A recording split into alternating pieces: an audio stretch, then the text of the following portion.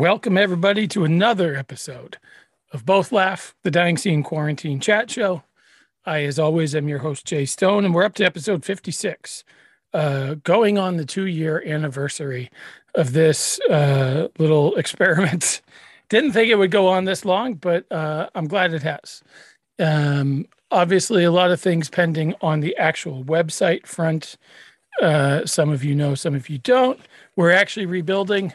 Hopefully, we'll have more news from that soon. But if you want to be involved in helping to steer the direction of Dying Scene going forward, follow us on social media.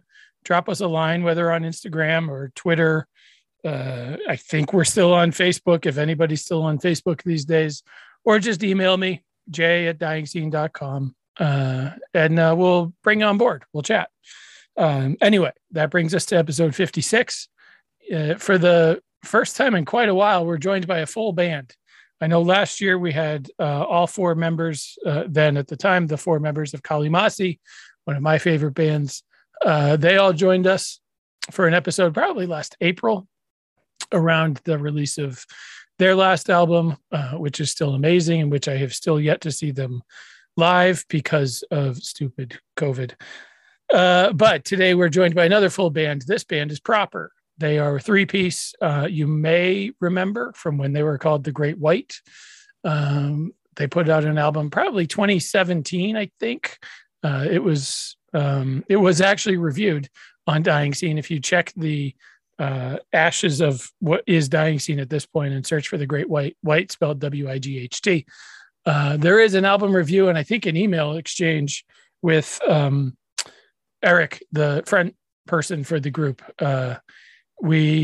I don't know who did the interview and I don't know who did the review, because one of the things that we lost when the site crashed is the ability to figure out who wrote what story. So props to whoever actually wrote the review. It was very good, and did the email interview. It was also very good. But we finally, the band has renamed themselves to Proper. They put out a new album in 2019, which is called I Spent the Winter Writing Songs About Getting Better. It is phenomenal. And I remember the first time I heard it thinking, oh my God, how have I never heard this band before? And how have I never heard anything like this before? And so it sort of blew me away. Let me tell you that The Great American Novel, which is their brand new album, which comes out digitally, at least on March 25th, which is next week, and then physically next month on Father-Daughter Records here in the States. The new album is amazing. It will melt your face off. There are so many different layers and textures and tempo speeds, and the lyrics are very real and honest, as you would imagine from what I guess we're calling like a fifth wave emo band. I hate labels, and saying something like fifth wave emo sounds, I don't know, corny. But maybe I think the genre is in on the joke at this point, so that's the whole thing. But anyway, the album is called The Great American Novel. There are a couple of videos that you can watch. Red, White, and Blue is out there. Huerta is out there. Milk and Honey is out there. They are phenomenal, and they give a good little taste of what's to come from this album. But let me tell you, there are some moments on this album that might rattle around your brain a little bit. They're phenomenal. Anyway, so we got the whole band together over Zoom, Eric and Eli and Natasha. We talked about an awful lot of things, from the gatekeeping that sort of middle-aged white guys like myself do in this scene sometimes, for better or for worse.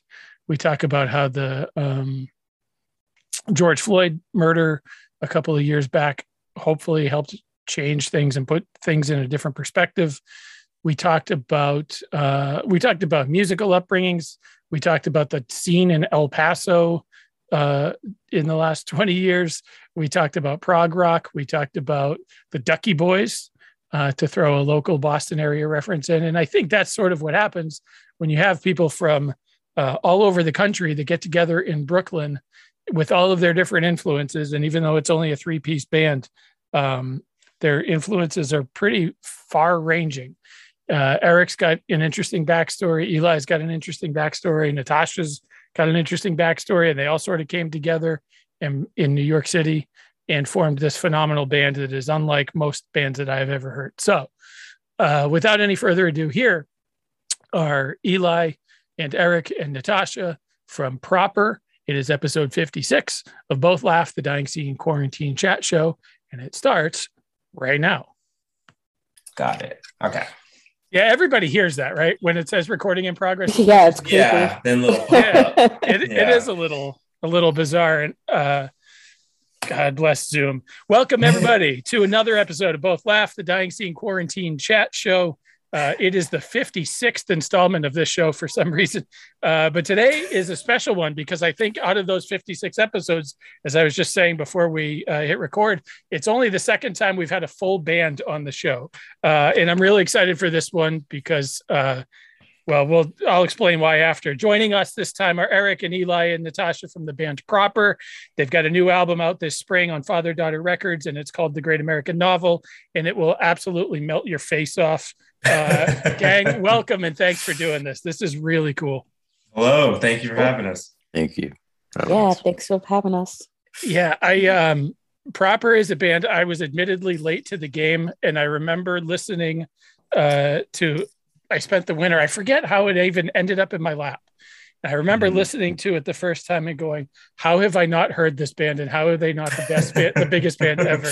Because it was unlike anything that I had really ever heard before. It was like all of the sort of influences all melded into something completely new and different. And so the fact that there's another album coming out and it's even bigger and better than the last one is pretty awesome.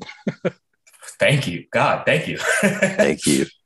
So the way that I start a lot of these shows off, it's called the Quarantine. Well, it's called Both Laugh, but it's called the Quarantine Chat Show specifically because Dying Scene as a website shat the bed like 2.5 years ago at this point, and for a variety of reasons has yet to be rebuilt, although it is actively being rebuilt now. I can officially say that, like, we've spent thousands of dollars and are rebuilding a website officially, but we had there were no shows to take pictures at, and so there was no place to do that sort of thing or to interview bands anymore. I said, well, I'm a white guy with a beard. I should start a podcast. And now we all have them. I was the last one, but we all have them now. And so one of the things I wanted to do though was to keep in touch with people who, especially real time, because it was just about 2 years ago that this show started, and figuring out what people were doing to sort of stay connected and stay creative, and what sort of plans they had to cancel, et cetera, et cetera.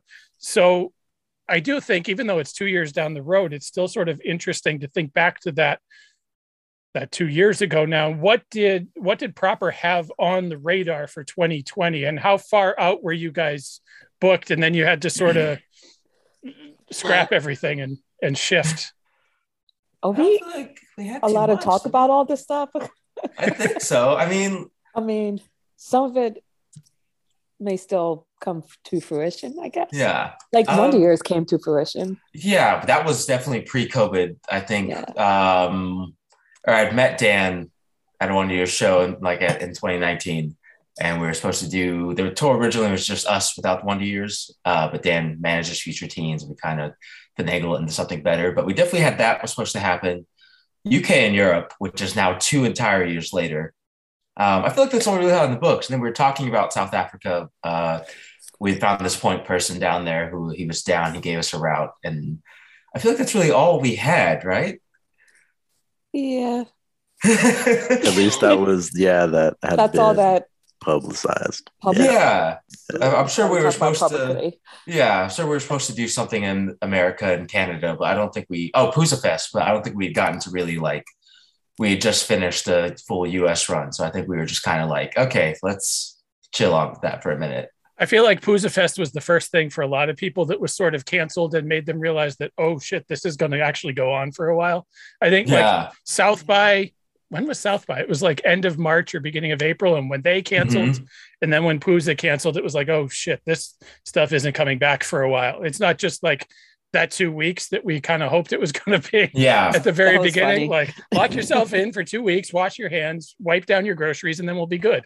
And then once shit in May, like Poozza started getting canceled, it was like, oh, this isn't good. Yeah, I think we were supposed to do the UK tour, Europe tour, and then straight to Pooza. So it was kind of in that order that we're just like, oh, that sucks. I guess we'll do it in a couple months, and then a couple months never came. I do remember, now that you say that, the South Africa thing. I remember maybe on Twitter or something like that, mentioning that you guys were looking at doing South Africa. That I feel like that's a thing that nobody from this neck of the woods does. How did that even come up? Although I should say, the guy that started Dying Scene 12 or 15 years ago, whatever it was at this point, it all blends together. He actually lives in South Africa now. So I'm sure he moved from Brooklyn to South Africa, which is a big power move. Yeah. For a variety of reasons. Hi, Dave, if you're listening, but I'm sure he will certainly go out and check you guys out if you do make it that far. But how did that even pop up on the radar? I honestly don't remember. So our point person was through Big Scary Monsters, Connor. So I think just as usual, I was just like whining to the labels about not wanting to tour more diverse places, probably. And then they're like, well, I know someone here. And I think that was kind of the gist of it, right? Like, because, you know, we were always just like, let's like immediately try and do like Africa and Japan and like places where Black and brown people are. And realize how hard that is to actually make happen. But this one actually, he was like, well, I know someone, you want me to ask? And then I think it just snowballed from there into like, oh shit, we can actually do this. Are we going to do this? And then it just didn't happen. COVID. Yeah. Was it, I mean, I would assume that it's not just a 1 or 2 off if you go to a place like South Africa, except that I know so little about the South African market that I don't know what a tour would look like there. Yeah. But how many markets are there to play? I think it was like a week, right? Wow. A week or so. I think a week to 10 days. Yeah, like 10 days. Yeah.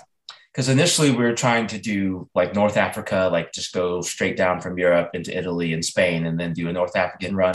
But I just couldn't find anyone at all. It was impossible. So we're like, all right, let's try a different part of the continent. But yeah, it was going to be about a week, 10 days, I think. Is that a thing that fingers crossed still happens someday? I would love that. Yeah. Fingers crossed. Yeah. I mean, yeah, if y'all are down, I'm still very much down to give it a shot, you know? I'm more so down now. I was a little scared last time, but yeah. Does it feel like now, especially because 2 years have gone by, it's like, yeah, we'll go wherever. Like pretty much. like the cabin fever thing. Yeah. Yeah. Yeah. Let's go. Yeah. Just, you know, nowhere, Indiana. Sure. Let's do it. Like just ready to get out there. How long was the actual time, the downtime between shows between, when you came off the road at the beginning of 2020 to actually playing again? Oh God. Our first show back was October 10th, 2021. Where? The Outside Festival that we played in Kingston. Oh yeah, Kingston. O plus. Positive. Yeah, up in upstate New York. Because before that we had done a thing for Baby's All Right where we just played like pretty much a live session to a live audience on their phones or whatever. But yeah, I guess so. What was that? A year? So a year and a half anyway. Yeah. Yes, we waited. Yeah. O Plus Fest. Summer, yeah, and then we did a tour a month later in November, and that was like the first shows in a row type thing. But yeah, October of last year. How was it actually being back out on the road after so much downtime?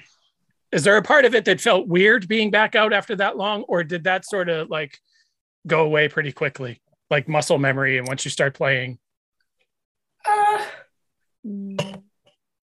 felt pretty weird the whole time. I don't know. What about y'all?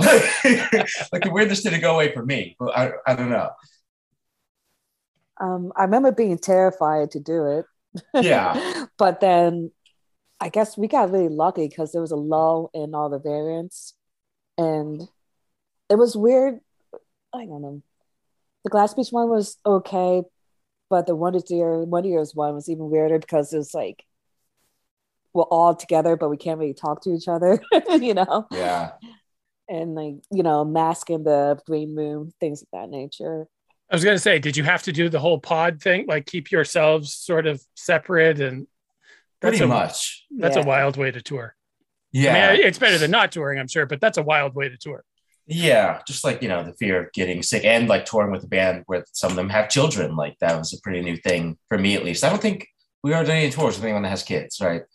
Nah, the Wonder Years was the first one. Yeah, and it's just like, like they had their rooms, we had our rooms, and like, we would like eat some food sometimes together, but definitely it was just like mask on the whole time.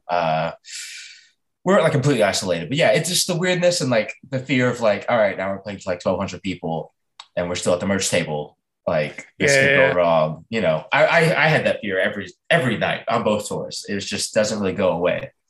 Were crowds masked up? Because I know, having talked to enough people, I live in the greater Boston area, and we've had sort of a mix of shows. There are some shows where most people are wearing masks, and there are some shows where absolutely nobody is. But having talked to a few people that have been lucky enough to tour the last, couple of months of last year, it seems like there are definitely places where everybody is into it, and then Florida exists as well. Yeah, I feel like, and people not just Florida, not just to shit on Florida, but it's okay. My dad's from there. I'm allowed to shit on Florida. Fair enough. Florida actually wasn't that bad. I was about to say the irony is that it was Jacksonville, right? Jacksonville at the Archetype. Yeah. But I mean, granted, it was like a thing where the main band Glass Beach was just very adamant about enforcing the mask. At least, at the very least, strongly encouraging it. And I mean, I guess that was the main difference, is that that first tour was younger. Like it was all ages, but primarily like teens, kids. Wonder Years was like definitely more like older adults. Yeah. I think the kids were a little bit easier to encourage to do the mask rather than the adults. Not to say that they were hella dismissive, the adults, but Yeah, they definitely. In this Asbury, so Asbury Park. Yeah, there's definitely a guy just no mask on, just like talking to me so aggressively. He was spitting on the side of my face, and I was just like, I'm too polite to say stop, so I just had the conversation. But it was fine. Just we're living in an unprecedented time, and it's like doing one of our first tours back. It's just going to be weird until it's not. I hope. Yeah. Hopefully those days come. Although who knows? Knock wood or whatever is. Yeah. Let's talk about the new album. Obviously, The Great American Novel. If it were it in yet, I would be like a talk show host and hold it up. I like when I'm able to do that. I can pretend Conan or Letterman or some shit. But when did the writing process for that album come during lockdown, essentially, or were there stems and writing that was done beforehand? It was definitely in lockdown. So we'd done those 4 Lucy singles, and then I think we started talking to labels. And was that summer 2020? I think we maybe even earlier. I don't know, man. It was a lot earlier because we were writing it. I don't know. I'm sorry. The last 2 years. I'm not even going to try and be like, during this smart. Time. I don't know. But I know we waited a long time between recording and release. Yeah. But it was more so like, I just don't really like to write unless like I'm backed up against the wall. Like, yo, we need something. So I know I think the first song was You Good, the very first track.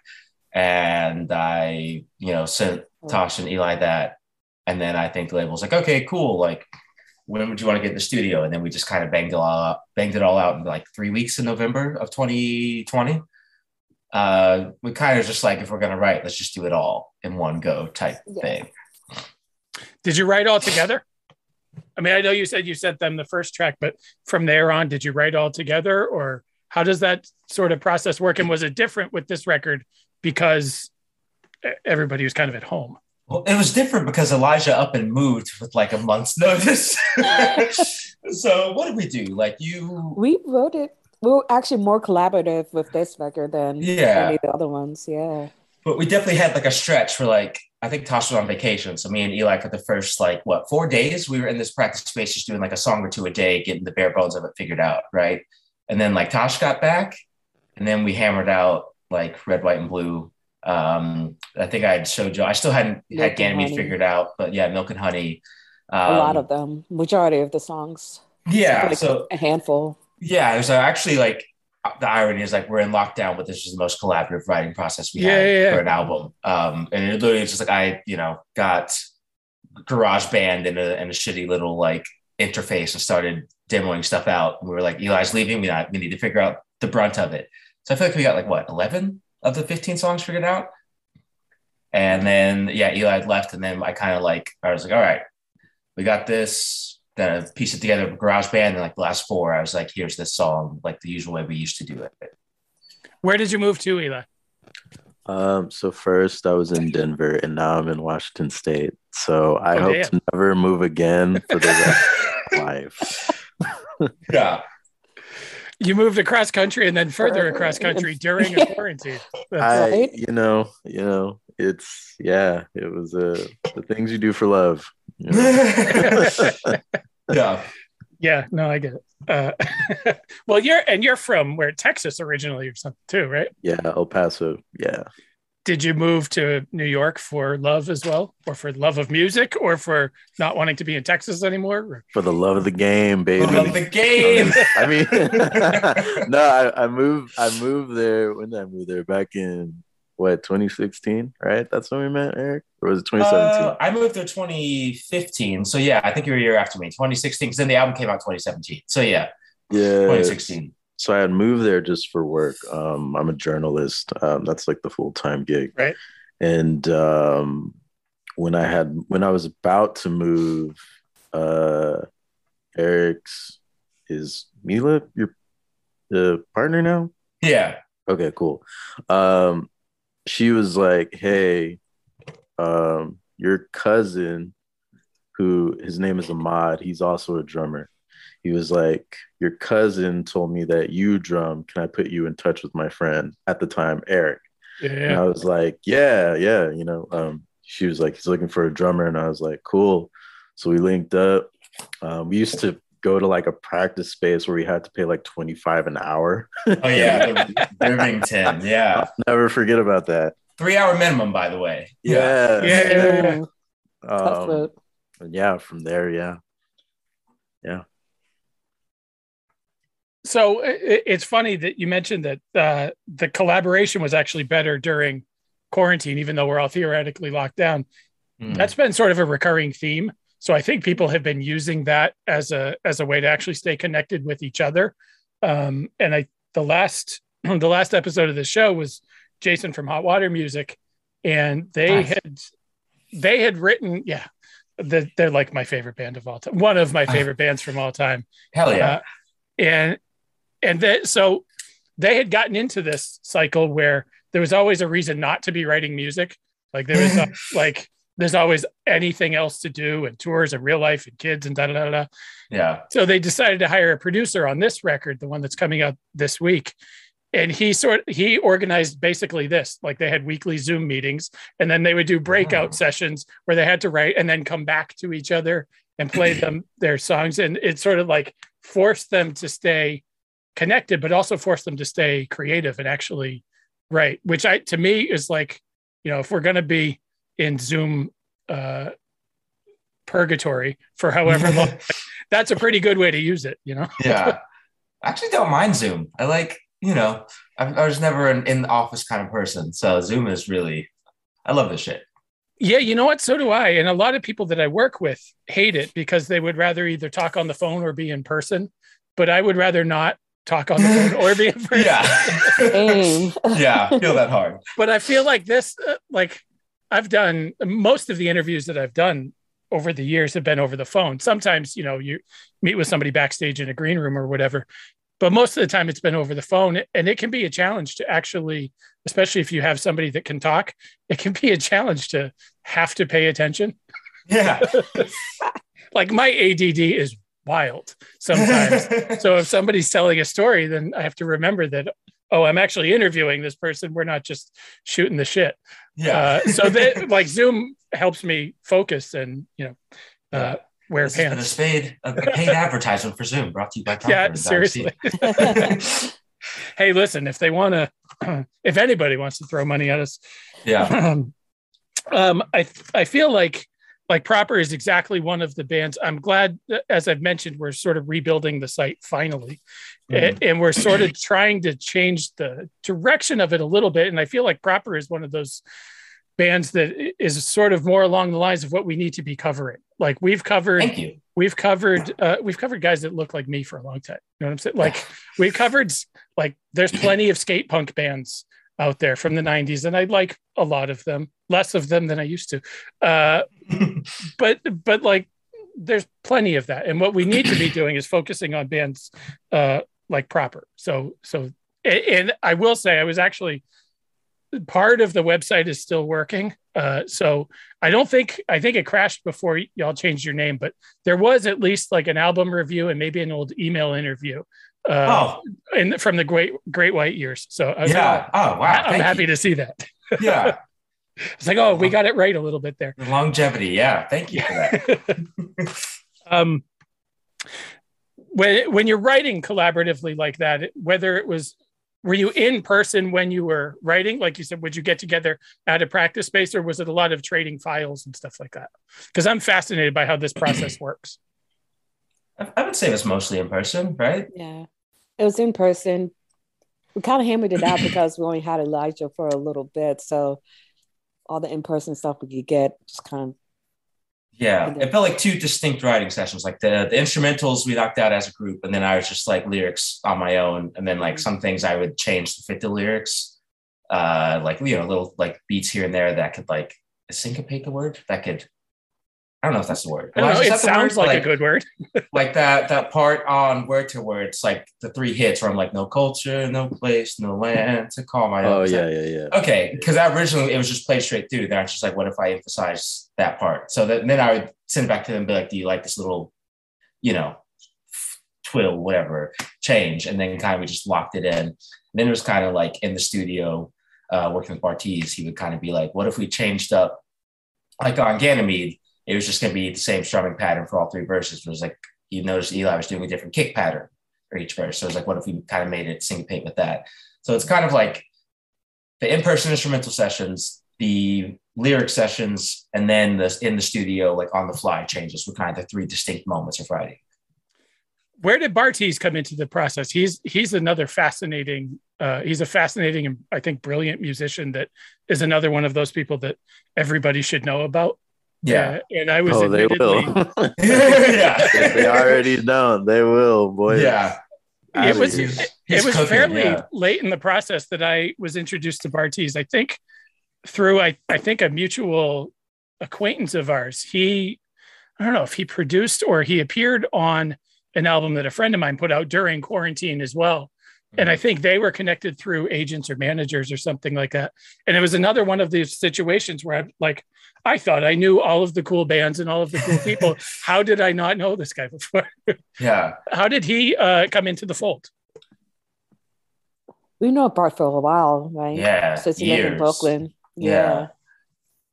Like since 25 days. Yeah, 20. I think our first show was because I met my friend Jackson, took me to Bart's like Scrams band's show. So like we knew since before Proper was playing shows, we knew that whole crowd, and we finally got like the budget we wanted. And I think there wasn't that much deliberation. I was like, y'all want to record with Bart? Y'all were both just like, yeah. As it tends to be, it's just like, y'all want to do this? And they're just like, yeah, sure, why not? And then I think I texted him, and then like he pulled over his car on the side of the highway. He was like, bro, I am so in. This was before his record had even come out. He was just like, yeah, this is the biggest project out. And then, look at Bart now. But he was just like, I'm so down. What do you need? What's the budget so we can make it work? And he was just like, from the get-go, just like, yeah, man, send me the demos. We got to the studio. Remember, he had like a little notepad with notes on every song, things that he could add or like little thoughts that he had. And then kind of like from the jump, he was just like foot on the gas, ready to go.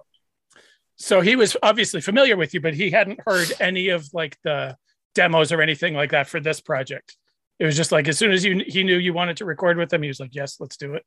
I think so. Yeah. Cause I think we had that conversation and then we finished the demos. And then I sent them to him. So without even hearing a song, he was like, yeah. That's got to be a pretty awesome feeling.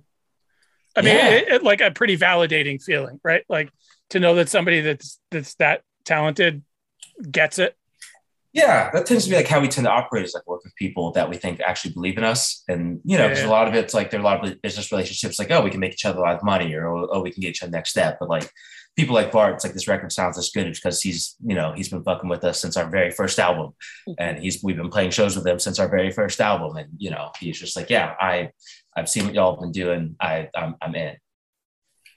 Do you feel like I feel like maybe I should say, I feel like we're at this sort of moment. Maybe it's coming out of quarantine. Maybe it's coming out of the last 4 or 5 years of whatever, but where it seems like the trajectory of what we call punk rock is sort of changing a little bit. I mean, I think it's broader now than it ever has been, but it's a lot less people like me, frankly. Yeah. It's a good thing. But does that seem that way as well? Like from the other side? I mean, yeah, I hope so. I don't know, like, Eli, you're the journalist. Like, I feel like you see the trends pretty fucking early on. Like, I feel like rock has been getting less, like, gatekeeped for a while, right? Like, I don't know. What do you think? Yeah, it's definitely, just with like social media, it's become a lot more democratized. And then, I think just amid, I think we're seeing the trickle effect of things like Black Lives Matter and like George Floyd's death kind of being this galvanizing, for whatever reason, the kind of galvanizing point where like everyone is like, all right, like, let's make sure this kind of awareness is just extending beyond like the political sphere and maybe like on a cultural level, to where there's just this want for more, awareness and like a real vigilance to like find those bands. Like, I don't know, it was mind blowing to me when Circus Survive announced their tour and Soul Glow was on it. Yeah. Like, I was like, that's fucking weird, but also really cool, Yeah. And then when the Armed first announced their like solo shows, there's this basically like somewhat grindcore, metalcore, all black band called Zulu out of LA. And they're supposed to open it with Show Me the Body.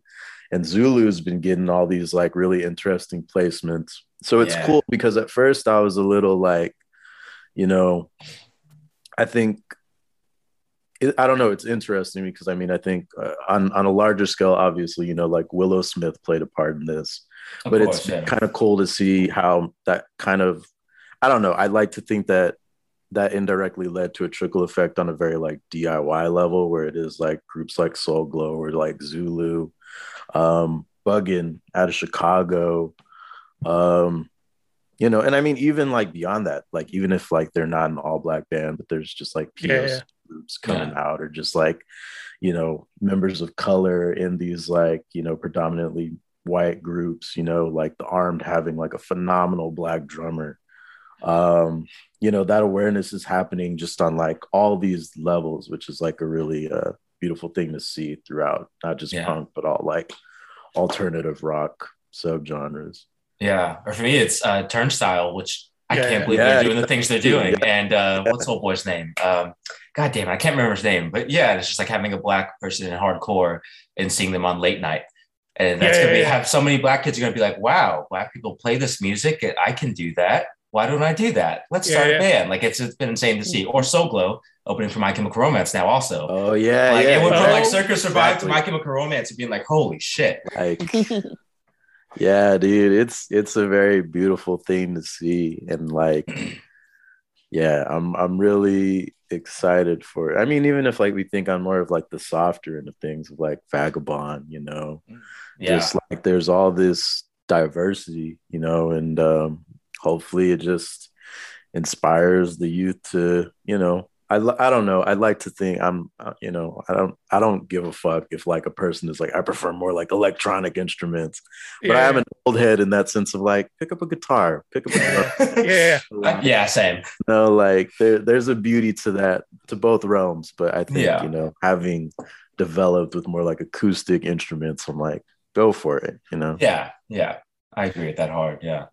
I think that sort of what you said about social media allowing more voices and viewpoints to be out there has been it's been a blessing and a curse, I think, because I think there's still a lot of places there's so much information now. There's so many, it's theoretically so easy for so many bands to make music, right? Even if you're just doing it electronically and not with live instrumentation. And to put it up on SoundCloud and put it up on Bandcamp, and anybody can have a band and be an artist that way. But then the gatekeepers are still white guys for the most part. Yeah, of course. Yeah. So it can be sort of a blessing and a curse. It can be easier to get your music out there, but there's still only a few funnels that a lot of that information goes to for people to get their music. So that's the part that I think to me seems the best about that might be changing a little bit.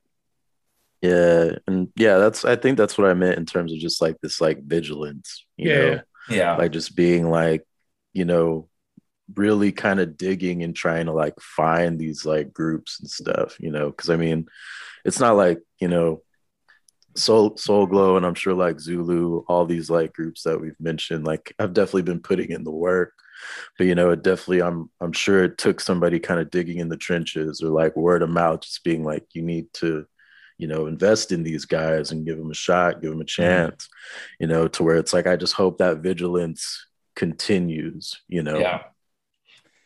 Yeah. I hope that it's not tokenism on a large part, because I know that was a thing for like, after George Floyd was murdered, there were a lot of people, that said that they were going to take a break from doing the sort of media thing, which I guess was good. But then it was like everybody wanted to have their Black friend on the show. Do you know what I mean? Like, and so that kind of got like, I don't think this is good. Like, that's not the point, guys. At least from people like where I was sitting. That's not. That's not maybe the right idea, guys. Yeah. I feel it. Definitely like there's stuff like Bandcamp Friday. Like I feel like we got so much engagement from Bandcamp Friday. It's like, that sucks on a level because it feels like unearned. But then it's just like, but we deserve to have that engagement. It's like a weird feeling of a mix up of both, where it's just like bands that I looked up to so hard only heard of us through the Bandcamp Friday stuff. And then it's just like, damn, I wish we had like grinded and met them the right way, but then it's just like, nah, we deserve that. And frankly, you know what? That is the right way nowadays, really, I guess, right? Like, I mean, or I guess what is the right way, especially when we're in a 2-year societal collapse, or really a 4-year, 5-year societal collapse, whatever it's been. Just a good 30-year run of collapse.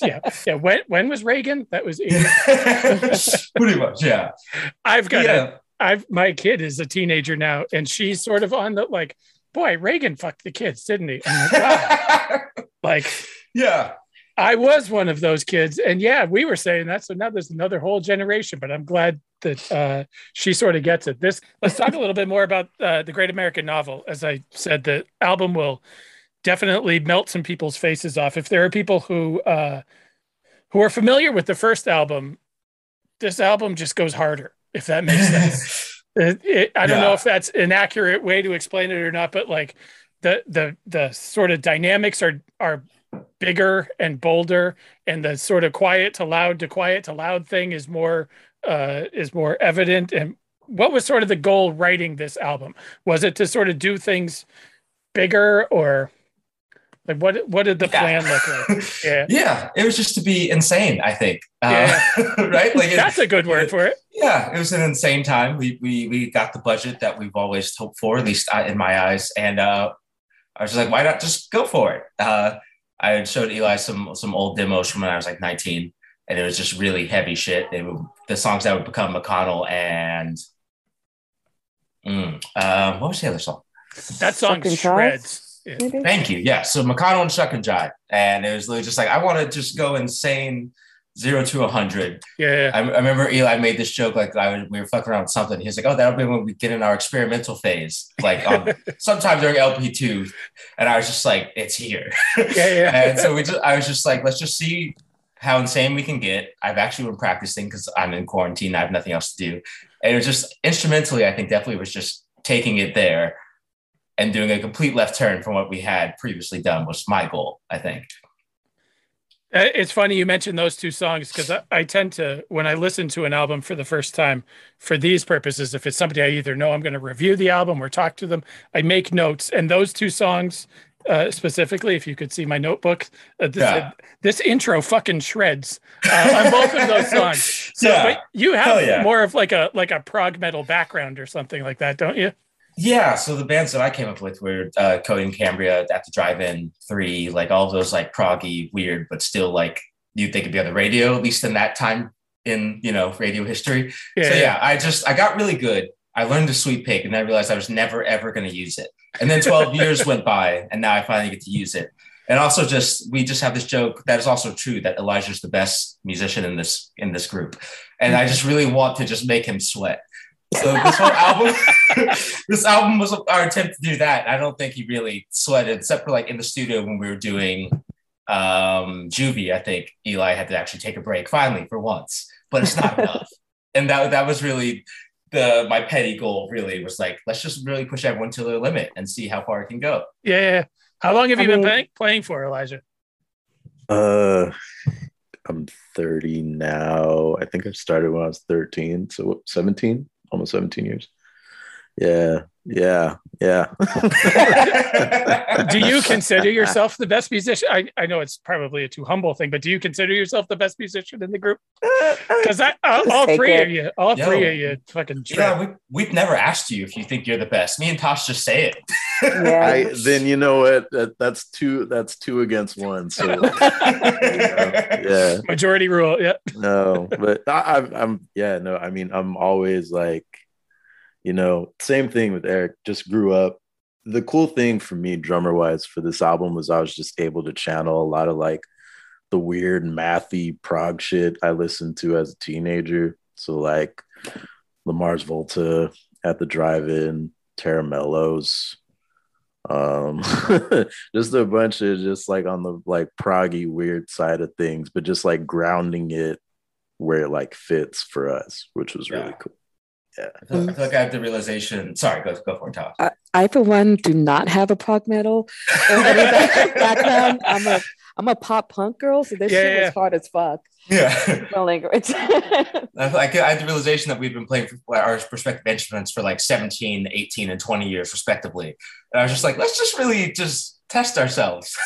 Tosh like really came like I feel like Tosh is the MVP of this record. One point when writing. Yeah, her not having a prog background or like that drony part in Juvie. I feel like Juvie was the one that was like pretty challenging for everyone. I was like, forget that. And then they're like, listen to Mars Volta. I'm like, no. And they're like, yes. Okay, let's do this. So they had to make a list, a music band list, whatever, of inspiration playlist. Yeah, that's inspiration. Yeah. I was just like, okay, we'll listen to this. I hate all of this, but like it's just because it's hard for me. I mean, I'm a bubblegum like pop punk girl. Like Ramones are my favorite band of all time. Yeah, sure. So I was like, okay, I'm just gonna fake it. Fake all of this. But she's faked it so well that my favorite parts tend to be the bass parts on any given song. So it's like we challenge ourselves and we cried. I definitely was just like, why did I write this for so many times? Yeah. And just like, but like it came out like I had the fear where it's just like it's not gonna translate well. We don't have a big enough budget as I thought, and I'd be freaking out and hyperventilating. Like, no, trust the process. And like I think we definitely all like once we channeled in what this album's going to sound like, I think we really took it, and it paid off, I think. Yeah, no, absolutely. And as somebody, and I sort of have to back up what you just said, Eric, as somebody who grew up wanting to be a bass player, but then like I have a little brother and he actually became a bass player and is a music teacher and shit like that. So he actually got good. And I was like, well, we can't have two bass players in the same family because that doesn't, we can't just both jam on our old Ibanez's together. So I switched to guitar, but I always grew up wanting to be a bass player. And so that's always what I'm sort of drawn to is the rhythm in a song. And so even though I'm a shitty guitar player, like I always wish that I played bass or drums because I'm always drawn to the rhythm. And I will say that I was sort of drawn to that side of it as well. I shouldn't say I don't have a prog metal background. I don't have like a 90s, early 2000s prog metal background. I have like a like a Rush prog metal background. Okay, So, like Dream Theater and Rush and all that shit. Quite literally just Rush. Oh, okay. Yo, King Diamond. Okay. Like somebody band. tried to play True. Dream Theater for me once, and I was like, well, these guys are just trying to be Rush, and because like Rush was my focal point, but they. Oh God. Okay. I don't know from that. I knew that Rush was like this amazing band, and so that if you were sort of prog and in an amazing band, you must have been trying to be Rush. That was my frame of reference. That's fair. Rush is really they're the Coheed of the 80s for sure, where it's just like you can do this weird shit and you can still be on the radio and no one will bat an eye, I think. So that fully makes sense. I feel like they made that possible, right? Like, absolutely. You can have synthesizers in like 11/9 time and shit like that and be played on the radio. Yeah. I was just like watching a live video of XYZ, and I think they're playing it in an arena, and I was like, that's so fire that this like weird ass proggy band at their height was playing arena stadium venues. There are, if you not to talk about Rush for an hour, although I will. There are videos they played in Rio. Mm-hmm. I think it's called Rush in Rio or something like that. It was a DVD that came out, I don't know, probably 20 years ago at this point. And I forget how many tens of thousands of people they're playing for. But that song, YYZ, obviously is an instrumental song, and the crowd is singing along. But the song is instrumental, and it is wild. Yeah, it's like to have the whole crowd, like 100,000 people singing along to a song that doesn't have words. But that riff though is like so melodically great too. Yeah, like, I'm just like just hearing it, I'm just like, that's such a to where like your riff can be like basically a vocal part is insane. But also that it's like slightly complex too. I'm like, that's so sick. Yeah, they just ticked all the boxes. They got a vocalist that's playing bass at the same time. They would do the weird shit like the washing machines on stage. That's awesome. Just their whole backdrop. Like they ticked all, they do it right. It was rotisserie chickens for a while. They had, like that would be the catering, is they would just make rotisserie chickens instead, because he played straight in. Yeah, that song, it's just Morse code. That's all that be. Mm-hmm. Which to me, like, I think I had been a fan of theirs for 20 years before I actually heard the explanation for what that rhythm was. I was like, holy shit. Like, what a bunch of dorks. That's the shit I love. Facts. Like lore and little like Easter eggs and stuff like that. That's huge influence. Oh, absolutely.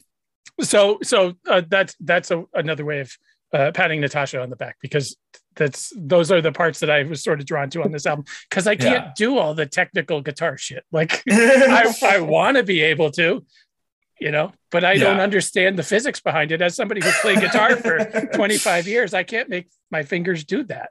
Yeah.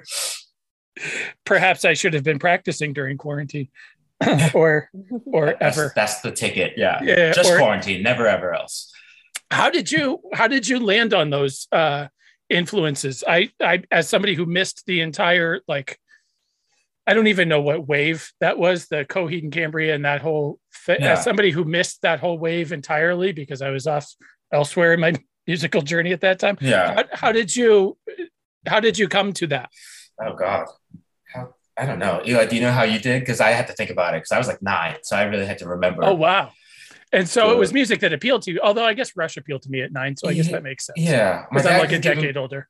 Yeah. My dad gave me a Megadeth CD, and I think like I picked up a guitar, but as far as getting into prog though, I had to really think about it.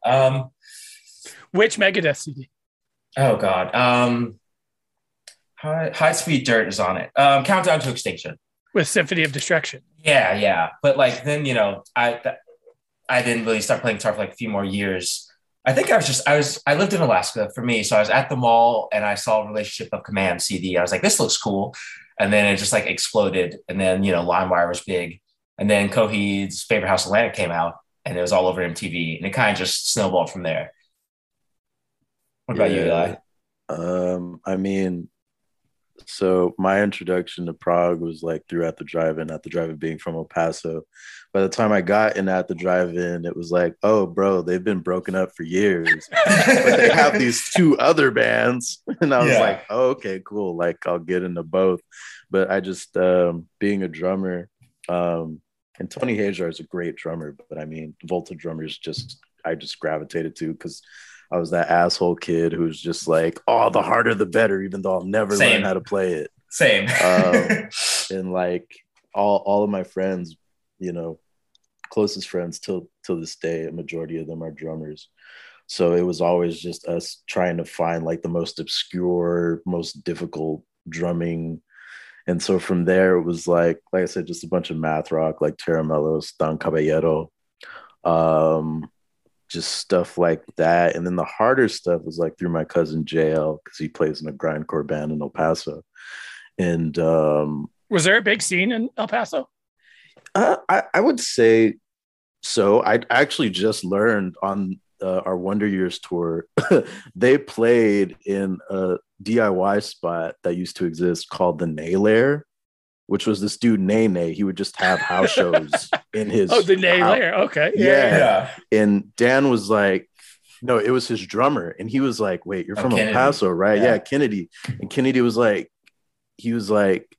did you ever hear of a place called the Naylair? And I was like, yeah, dude, like that was like, if you couldn't get a show at any of the venues, which was actually really tough to do back during that time, if you were like a hardcore grindcore group, you would either do the Naylair. There was a DIY spot literally called the Spot, but the main one was called this bar called Chicks. And that's like where I just like learned about like basically all like the hardcore brutal bands at that time, Oceano. Yeah. Oh, wow. Wow. I forgot about both of them. Oh my God. Yeah, man. But even then, like, just bands kind of on the sidelines of that, like Foxy Shazam, all these groups that had, or Heavy Low, just all these weird math core-ish kind of groups. And yeah, through that is kind of how I just discovered a lot of things. From McConnell in particular, that kind of like blast beat part that I do when it goes from like really quiet to loud, I took from a reference from this band called Circle Takes the Square. And they used to do a lot of stuff where it was like very blasty, but then it would get like soft, like out of nowhere. Mm-hmm. So that was all like my introduction. See, to me, that's a Pixies thing. I mean, it's not. Oh no, and I mean, I'm like grounded in Dave Grohl drumming. Like that's the foundation. So like a lot of things, it's funny, like where Eric doesn't have the context of 90s alt, I think that's where I come in, because I'm always, that's the song structure I grew up on. Very Dave Grohl, Jimmy Chamberlain, Smashing Pumpkins, to where it's just like I'm always thinking in that element of like soft, loud. It's it's just those to me were like the pinnacle examples of that shit. And of course, the Pumpkins became sort of like a joke because of Billy Corgan or whatever, because Billy Corgan likes Billy Corgan more than anybody else likes anybody. But those first handful of Pumpkins records are awesome for that, especially. I'm just like, man, like it's to see like kind of what he's become, but it's just like, God, 1979 is a perfect pop song. It's a perfect absolutely. Song, and then just like Churro Brock, and I think for me, the cool thing, and to kind of bring it back to representation, even on that scale, having James Iha as a guitarist. Right. I just remember being like, what? Like, this dude is this guy on the cover of Guitar World. Yeah. I was like, what the fuck? Like, this is awesome. So yeah, like that, especially, like along with the harder stuff, there's always that kind of 90s foundation in the background too. Yeah. Tosh, I realized I've never asked you, did you ever even give prog music a shot in your yesteryears, or you just said, nah? You know what? Deadass, we've been talking about prog music right now. I don't know what it is. I'm so sorry. None of these bands are sounding familiar? No? I mean, I heard of Pumpkins. I'm sure that's not prog, I don't think. Yeah.